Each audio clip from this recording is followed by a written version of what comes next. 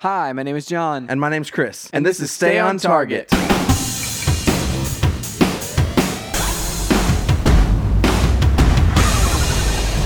Hey everybody, welcome to Stay on Target. We are your hosts. You can find us online at stayontargetpodcast.com. That's right, John. This week we are talking about the new Nintendo console. The next generation is coming. It hasn't been announced, but we're talking about it. And then we have some picks of the week. But first, John, what have you been up to this week? Man, so I feel like not a ton. I feel like I've been doing more Zelda. I dipped back into Elden Ring. So obviously just two ridiculously massive games that I will slowly chip away and eventually finish. They'll probably both have DLC out before I even come close to finishing them. I'm further along, I feel like, in Zelda than I am in Elden Ring. I don't know why I feel like that. I've put more time into Elden Ring, but I do feel like I'm further along in Zelda. Maybe it's that like there are like these four kind of different locations, or four or five locations, and I'm in the middle of like the second one. So it's like I feel like I can kind of gauge that I'm 20% of the way through kind of that game, of the main story, I guess. Like I've barely scratched the surface of side quests, I'm sure. There's this whole thing in that game, Chris, where at the stables that you encounter across the land, where you can pick up a horse, or that you can, go take a nap on the bed, or like whatever to regain energy and hearts and stuff. That people in there have like empty photo frames, like these gigantic empty photo frames on the wall. And they always are like, oh man, if I only had a picture of a horse from above, or whatever. Like they all have like really specific requests for what they want in their photo frames. And Link, as the only person that I know of that has a camera in this world, at least the only one who's out there adventuring around, then gets I feel like I those quests are left up to Link, where it's like, well, okay, I just gotta take a photo of a horse and bring it back here. Gosh. From above, because they just have these absurd things where it's like, I want looking down on this valley or something like that, and so that you gotta climb up real high, get in the glider and take some photos or whatever, and just be photographer Link for a while there. And anyway, so I've done none of those. So anyway, I'm picking and choosing the things that I'm doing in this game at this point. I'm not just trying to be exhaustive about it, which I feel like is good, because in this game, as well as in a game like Elden Ring, you can really get lost in some of the exhaustive things, because Elden Ring doesn't give you quest lines like that. They don't track quests. It's just somebody will just offhandedly mention, oh, there's a magic user over in that cave over there. You should go check that out. And so you have to go and explore and find whatever cave it is that they're talking about and take care of whatever's down there. Usually it's something horrible, in Elden Ring. In Zelda, the quests are very much the opposite of that. They're like, oh, that was cute. So, and in Elden Ring, you're like, I'm going to be scarred for life now. But that's what I've been doing, man. I've just been playing more of two ridiculously vast open world games that are some of the best video games out there in that type of genre. So what have you been up to this week? That's a good question. Still just been playing Call of Duty and watching Cardinals baseball. That's really it. There was an announcement this week, wasn't there? For Call of Duty? Oh, yeah. Call of Duty Modern Warfare 3 is coming out later this year, which we knew. Yeah. It had leaked several times. Yeah, I feel like that was one of those where it's like, oh, yeah, when are they going to finally confirm that? It just is odd also to wait until now to confirm it.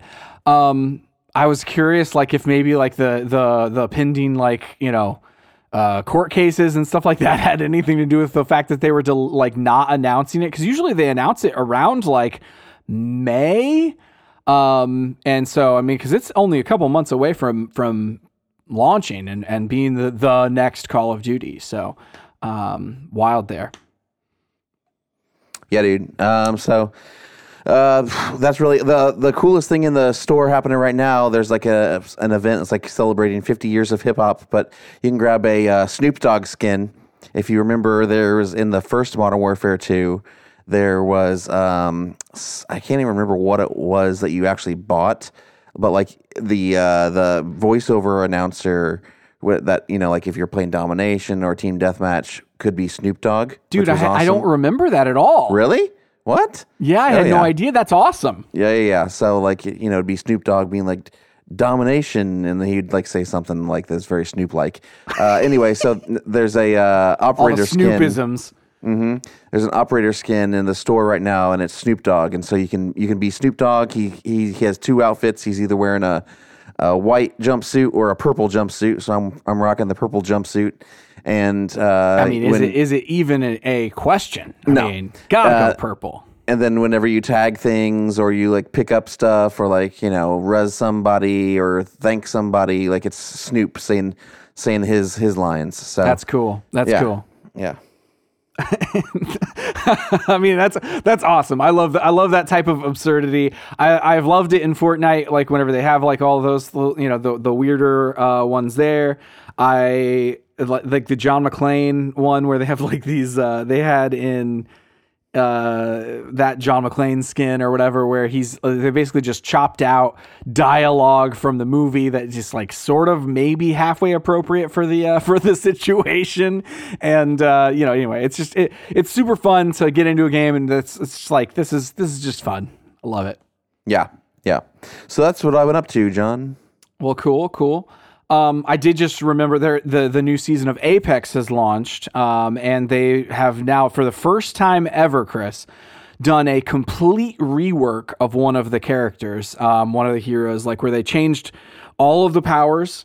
The powers that they have, just like they used to have, do not remain. No one has those anymore, and so it's just a very, very interesting, like. It's like, okay, people potentially prayed for this character back in the day. Now it plays completely different.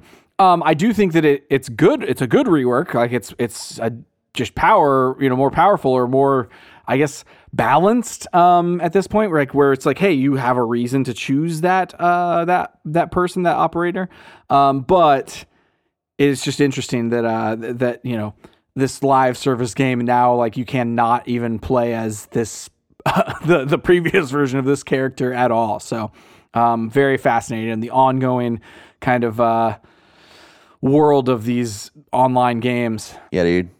All right, well, that's what I've been up to. I've also I referenced something at the end of the show last week that I've been up to as well, but it's my pick of the week. Pick of the week.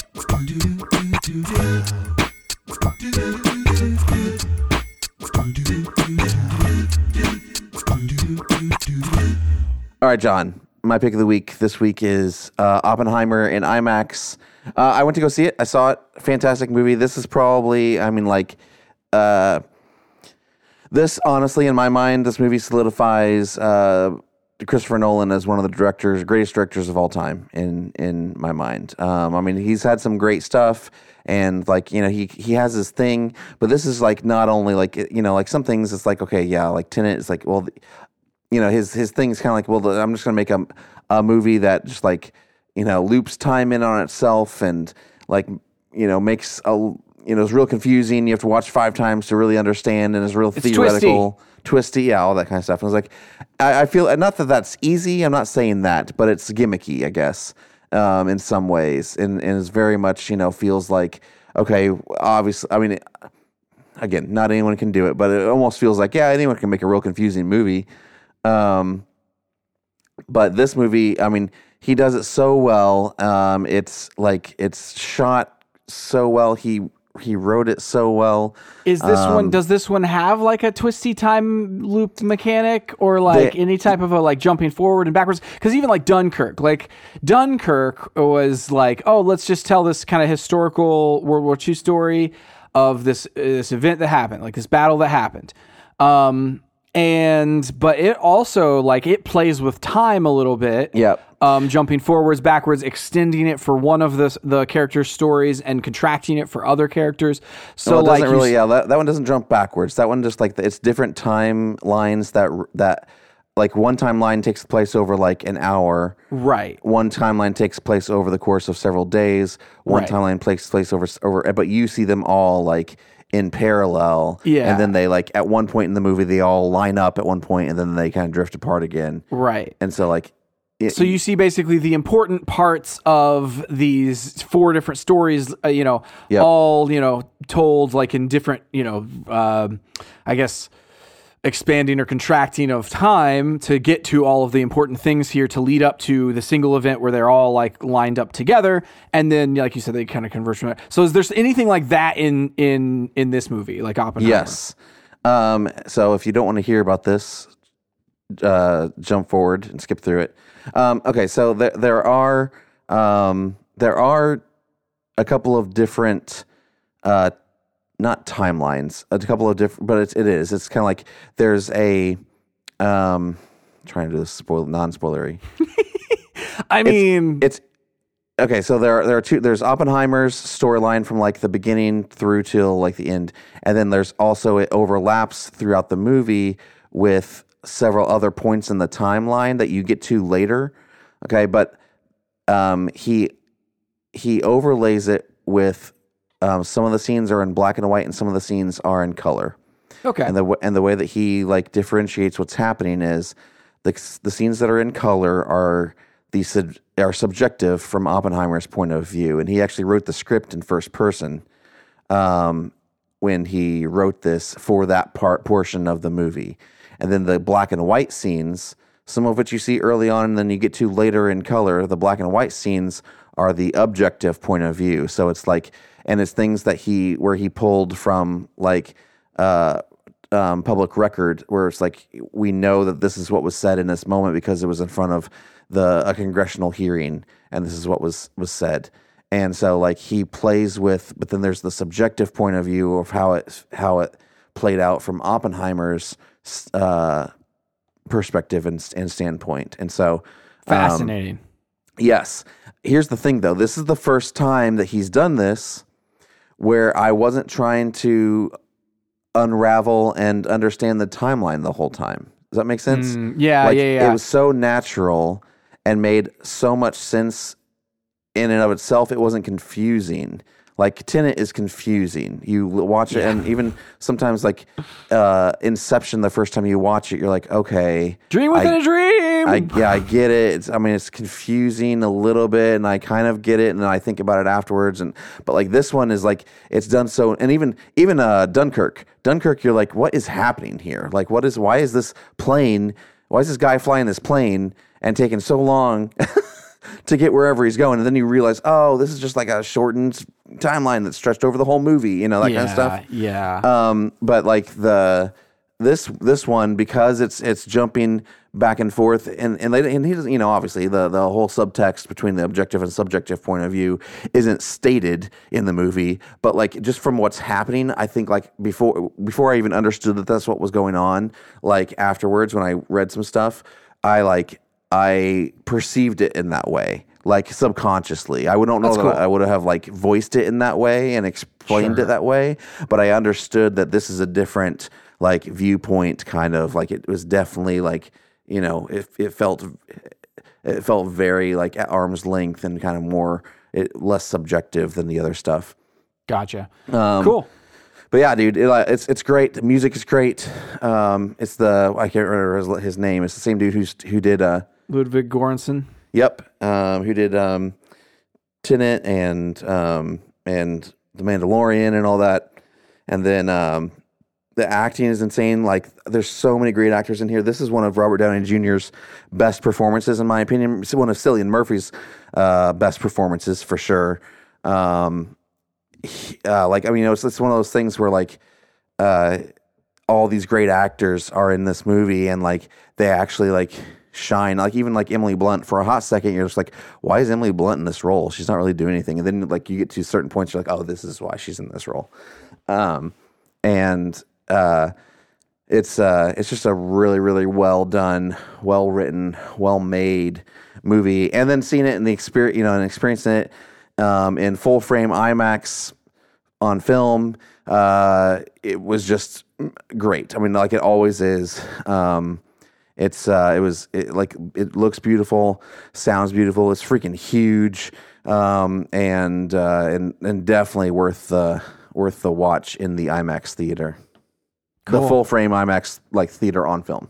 Yeah. I mean, we talked about how before there were only 19 of those or something like that. Yeah, there's only 19 in the U.S. 19 theaters playing it on film in the U.S. They just extended the runs. This is And why you it's said there was a week. 40 worldwide though. So it's literally that's just super limited. Yep. They just extended the run in IMAX through the end of the month, through the 31st. And so you still have a couple weeks maybe to go see it.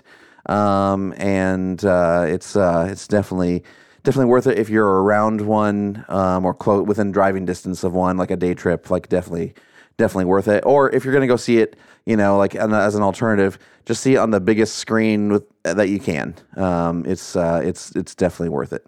Sure. The thing that I would say is having seen quite a few, I feel like, because we have it here in town, it is really nice to watch something on that size of actual film.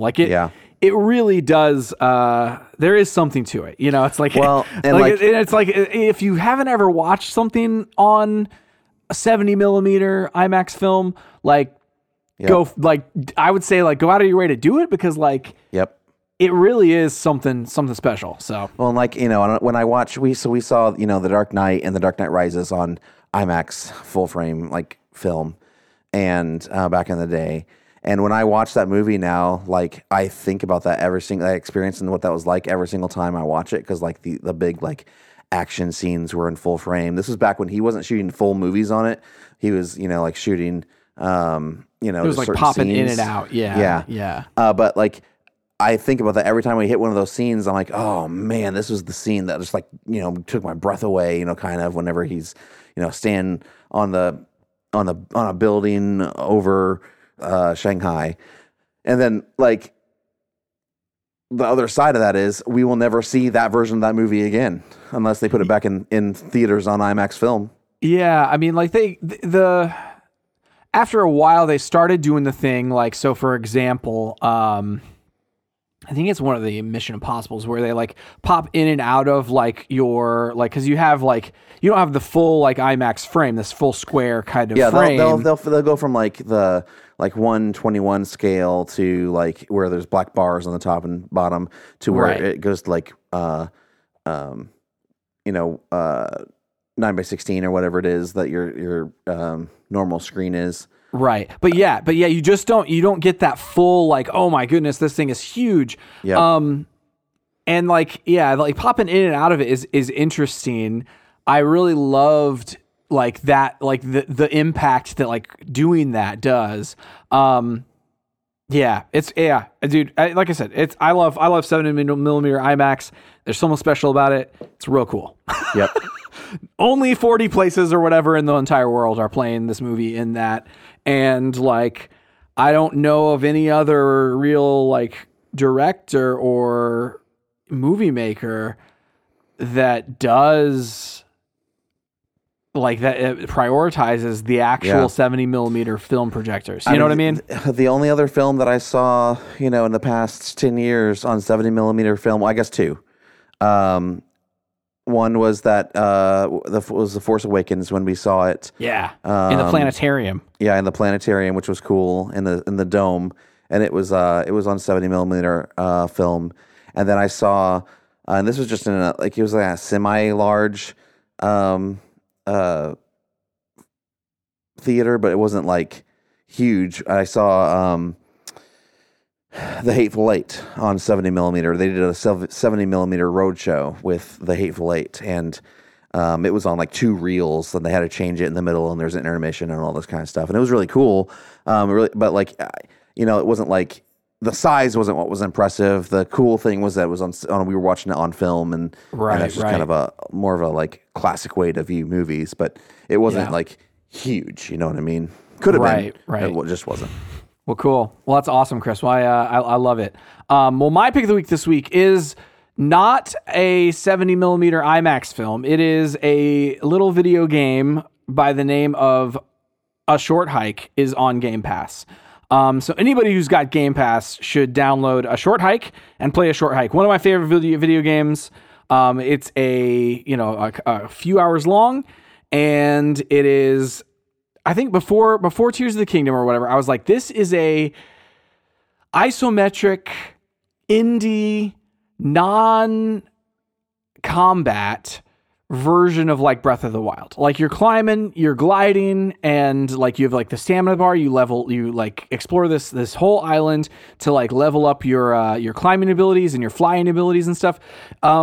Essentially you're a bird who's like put on an island, and you're there with all these wild characters. Talking to every single person is always like a fun time. They all have different personalities, and they all are very cozy and charming.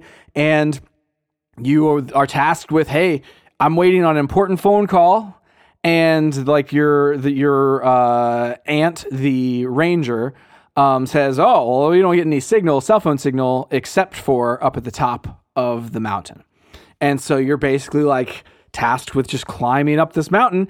And there are obviously like you can like streamline, make it more difficult for yourself, or you can make it really easy if you like explore and level up and get all the golden feathers to like be able to have all the stamina in the world. But man, the game is just such a fun, charming time. It's basically like the equivalent to me of like, hey, let's go on vacation and have a relaxing weekend. I've played through the game like 3 or 4 times at this point.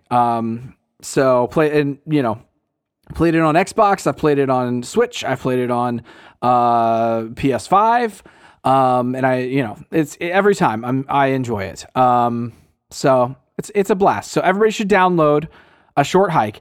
It's worth the purchase. If you don't have Game Pass, it is absolutely worth it. So grab it on whatever platform you have. Switch. You can grab it on PlayStation and grab it on Xbox. And obviously, if you have Game Pass, it's on Xbox. You already like can install it and just dive right in. But it's a blast. A Short Hike is what it's called. A Short Hike. The music is also fantastic. How long does it take to play? Only like I would say probably 3-4 hours. Like if that. Like again, like that's like doing, just like taking your time. That's what, if you really wanted to like, beeline it, I'm sure you could speed run the thing. Or, just really just like, do it in not talk to anybody or whatever, and do it in like an hour or so. But the way that I played it, I was like, I just basically sat down and played it over 2 nights. So it was like, an hour and a half each night. Was just like, let me just like relax and do this. And I got it done in like a weekend. And it was just like, man, that was just a perfect gaming weekend of just like sitting down, playing a game, relaxing, enjoying myself. Obviously sit down with some snacks and get yourself like a sweet tea or something like that, and just enjoy. But Chris, your pick of the week is Oppenheimer in 70mm IMAX, and mine is A Short Hike on Game Pass. All right, John. So the main topic for this week is Nintendo's next console. So this is an article I'm reading from VideoGamesChronicle.com, written by Andy Robinson. So the title is Sources: Nintendo targets 2024 with next-gen console. Subtitle: Key partners have development kits ahead of a planned launch, sources tell VGC. So according to multiple people with knowledge of Nintendo's next-gen console plans, the company is likely to release new hardware during the second half of 2024, next year, to ensure that it has ample stock available on day one and to avoid the kind of shortages seen with the PlayStation 5 and Xbox Series X. Although specific details on the console are being kept closely guarded, those VGC spoke to indicated that the next-gen console would be used in portable mode, similar to the Nintendo Switch. 2 sources VGC spoke to suggested that the console could launch with an LCD screen instead of the more premium OLED in order to bring down costs, especially when considering the increased storage needed for higher fidelity games. The current Switch comes with just 32 gigabytes of internal memory, which, as a side note, didn't we have to put that in there ourselves? No, there's 32 gigabytes on board, and then you can add more with an SD card, which is great because SD cards are so inexpensive. Yeah. It's like, yeah. While many current gen PlayStation and Xbox games are over 100 gigabytes, and so obviously those would not fit on the Switch. Like its predecessor, the new Nintendo console will also accept physical games via a cartridge slot, the sources said. Other details such as backwards compatibility, support for Switch games, physical and digital remain unclear. Nintendo has said it wants to convert as many of Switch's 100 million plus user base as possible to its next system, although some third-party publishers are said to have expressed concern that legacy support for Switch games could negatively affect the sales of next-gen titles. Wah. Nintendo did not immediately respond to VGC's request for comment on the story. Tokyo-based industry consultant Dr. Serkin Toto told VGC that a 2024 console launch would make sense for Nintendo since it's projected to see double-digit declines in Switch hardware and software sales this year after it cleared 7 years in the market. Quote, I would generally say that looking at Nintendo's financials, it seems clear that it's time for a new piece of hardware in 2024.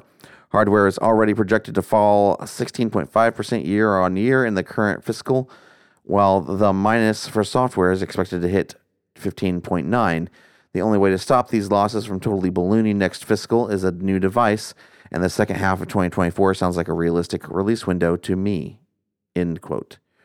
ReedPop's head of games, Christopher Dring, told VGC that a 2024 release would fit with Nintendo's historical trend of launching hardware mid-cycle compared to PlayStation and Xbox. Quote, the original Switch released over 3 years after PS4 and Xbox One, which proved to be an effective move for Nintendo. A second half 2024 release for Switch 2 would be nearly 4 years after PS5 and Xbox Series X and S, and we would see a similar mid-cycle launch for Nintendo. I'd argue that unlike 2017, Microsoft and Sony's consoles still feel relatively new at the moment. Yeah, they don't feel 5 years old. Yeah, they don't feel as like the Xbox One and the PS4 at 4 or 5 years old felt ancient compared to what the Series X and the PS5 feel like today. Still feel relatively new, partially due to component shortages slowing the rollout in the first 2 years, and software delays, meaning we've not seen too many titles take full advantage of either PS5 or Xbox Series X. So it's to be seen whether Nintendo will enjoy the same benefit as it did before. However, the biggest competitor Nintendo faces is itself. Although its core fans are eager for more hardware, the more family-oriented casual fans will need more convincing. What will the next Mario Kart offer that they're currently not getting from the current one, for example? Nintendo has struggled to upgrade players in previous generations, so how it approaches things like digital libraries, the Nintendo account, and even backwards compatibility may prove crucial in the next system getting off to a strong start. End quote. If Nintendo does release the Switch's successor closer to Christmas, Dring said he'd expect a deeper launch lineup than what we saw with the first Switch, which arrived earlier in its launch year. Quote, in 2017, Nintendo spread out its releases with a big game arriving almost every month. By the time the holiday period arrived, the firm had Mario, Zelda, Splatoon, and Mario Kart, plus a number of smaller titles like ARMS and Xenoblade to push the console over the crucial Christmas sales window.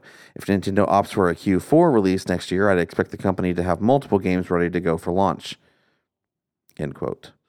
The thing is, I don't know why that would be. Like, I don't know why people would expect that, like, really. Because, like, I mean, if you just put out all of the games that they put out that first year within the like a 2-week period, it's like, well, people aren't going to pick up like that many. You're basically giving up sales. I feel like in that case, because like you're competing with yourself if you have a Mario and a Zelda day one or something. Maybe like that, for like the most hardcore of players, but I think what they're trying to do at that point is just have some game that appeals to everyone that will cause them to want to buy a console. Because, I mean, if you think back to probably pre-Xbox One, PS4, that was the strategy, like to have a strong launch lineup that came with the console. Remember, that was a big hubbub when both of those consoles launched. And actually, I think the PS4 actually did launch with a decently strong lineup. But better than Xbox, for sure. Yeah, Xbox One had a terrible launch lineup. Like Titanfall didn't come out until like March or something like that, and that was a huge mistake. I mean,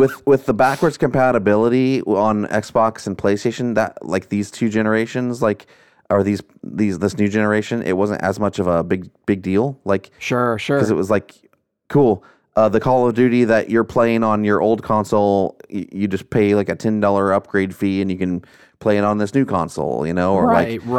There were a few first party exclusives, but it you know, like was largely like third party that were upgrading visuals and stuff like that. And yeah. It was like, hey, this is your previous game and more, you know? Yeah.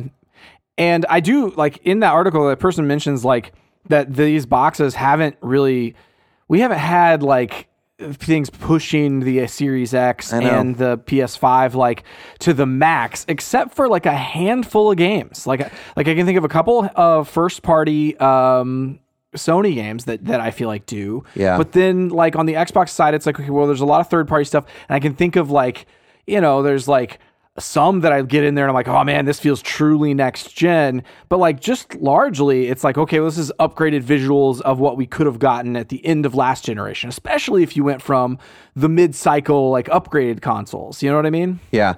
I mean, talking about PlayStation and Xbox right now, like I definitely, I don't know if I could realistically make a case for why they should upgrade their hardware right now. Yeah. And then you look at like Nintendo and it's like, okay, yeah, I guess like the Switch is definitely getting old, like, right? Oh, like, 100%. The Switch, it's a pretty game, but like, you know, Zelda, Tears of the Kingdom, like honestly, like I was kind of disappointed in the visuals. Sure. I mean, like, and that's the thing, like, you know, it's like, okay, from a power perspective, absolutely, like, people have been asking for that Switch Pro for like years and years and years at this point. Yeah. And like this, you know, being like, okay, a brand new console, it's like, okay, well, I kind of just want it to be a Switch, but with more power, you know, Same. like but like way better. Yeah. I mean, I do want, and I think Xbox and PlayStation have proven that people want backwards compatible consoles. Yeah. I hate the fact that like we might upgrade and like, man, I'm gonna have to rebuy the same games on digital, or you know, like I don't want to do that. Or you have to keep this, like, not saying it's old, but like I have to continually come back to the Switch hardware. I have to keep this piece of hardware around. Like I was literally thinking the other day with my Xbox, for example, I'm like, I have an Xbox One X and I have the Xbox Series X and I have the original Xbox One, and I'm like, I don't need this Xbox One. Like I don't know what I'm going to do with it. But I even looked like they're not even reselling for that much because you don't really even need it. It's kind of like an old phone at this point. I mean, it's just basically like, hey, find a place to recycle it, exactly, or whatever, some electronics store to, you know, shove it to. But that's great, honestly. Like, I mean, I'd rather have that than like have to carry all these, like, keep all these consoles around like I do with previous like Nintendo generations. Yeah. I mean, I think about like the Nintendo generations we've had, like they a lot of times have decided to have like backwards compatibility, but like in some cases they haven't been able to, like from the the DS stuff is a good example. It's like there's a hardware reason that just does not have backwards compatibility. The Wii U is like, the Switch is not backwards compatible with Wii U games because it goes from cartridge, from disc to cartridge.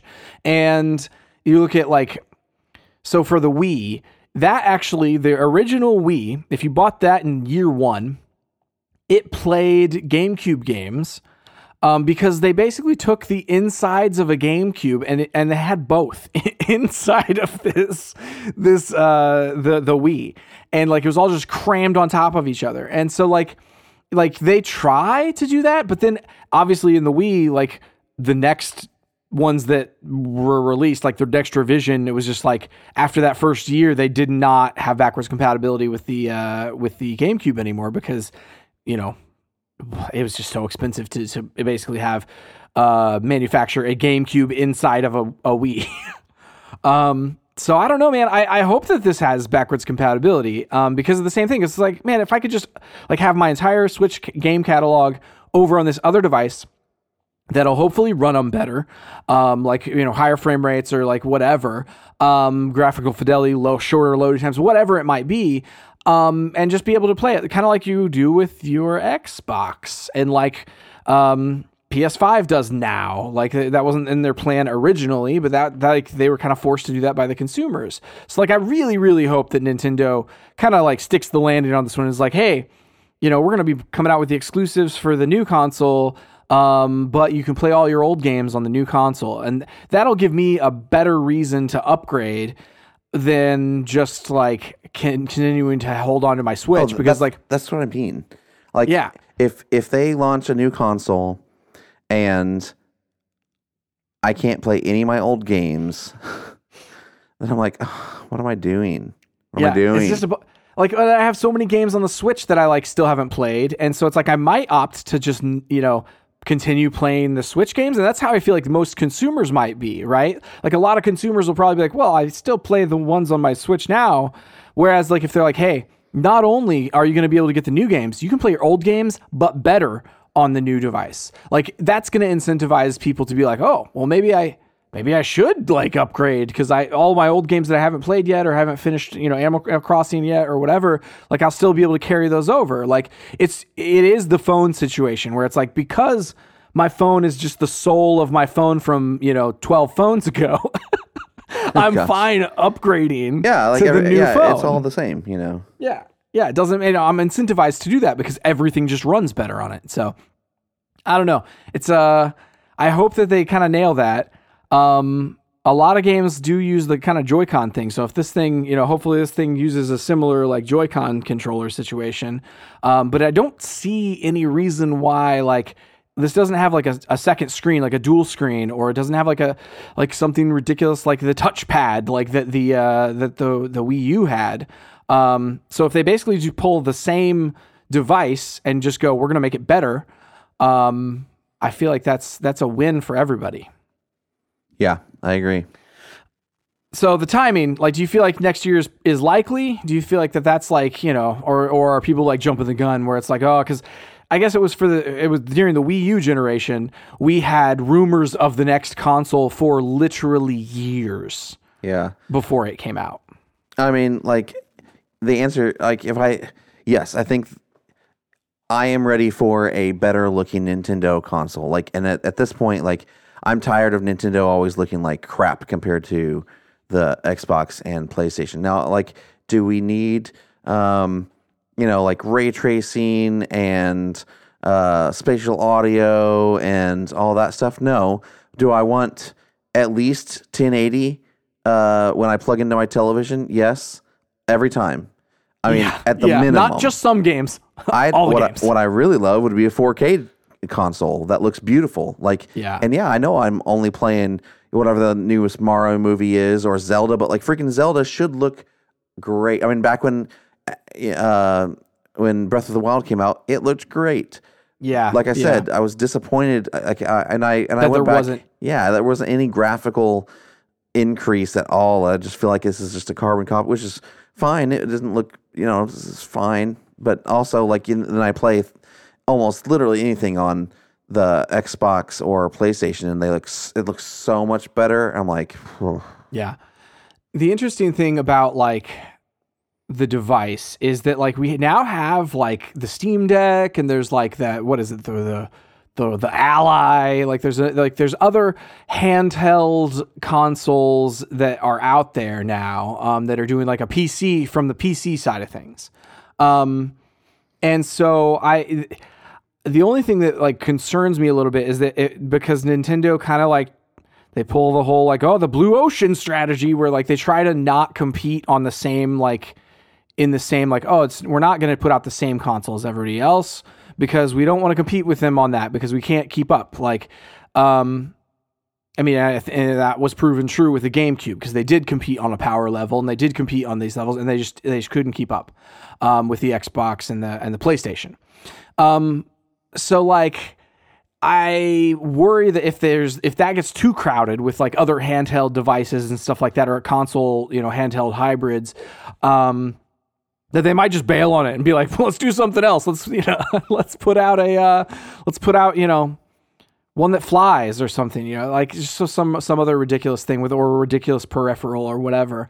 So anyway, I mean, because like I truly do feel like the Switch is honestly the Nintendo console's perfect form, because it has like the quirkiness of the Joy-Cons, where it's like you want to like play the games where you pretend like you're answering the phone before the other person, the quick draw game or whatever. You can do all of that. You can have your motion aiming and things like that, which actually is very cool with the console. But like, we also have like the capability of just strap them onto the thing and you got a cool handheld, or just plug it into the TV. You got a console. Like, it really does kind of balance the quirkiness of Nintendo with the,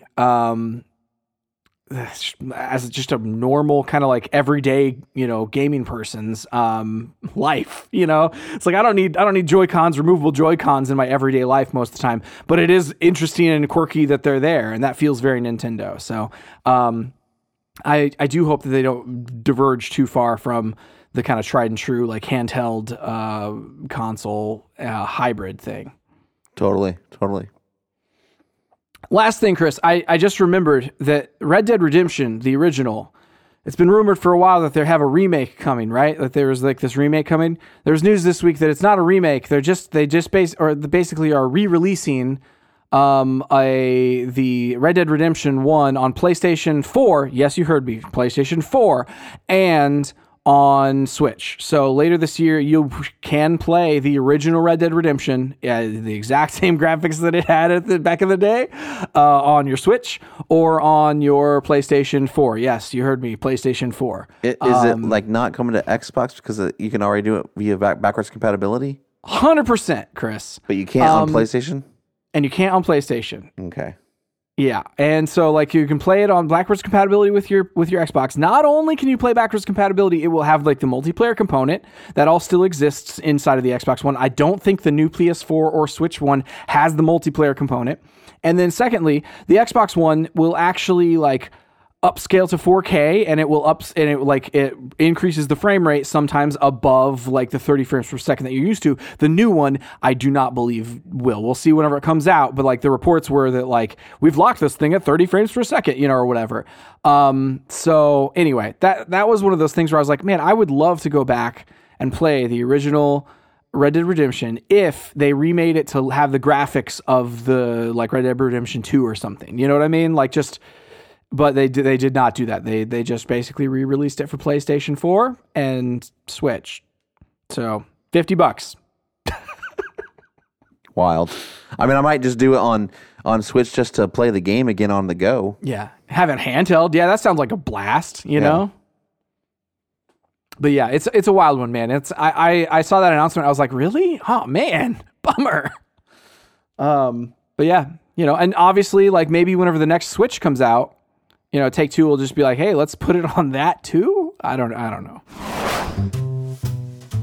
All right. Well, that's it for this week. We'll let you know if they give a more official announcement of the next Nintendo console, the Switch 2, or whatever it's going to be called. You can find us online at StayOnTargetPodcast.com, on social at ChrisWright250. And JohnWright777. And at Stay on Target Pod. Please go to your podcast service of choice, review us, tell all your friends about us. We really appreciate it. That's it for this week. We'll see you next time on Stay on Target.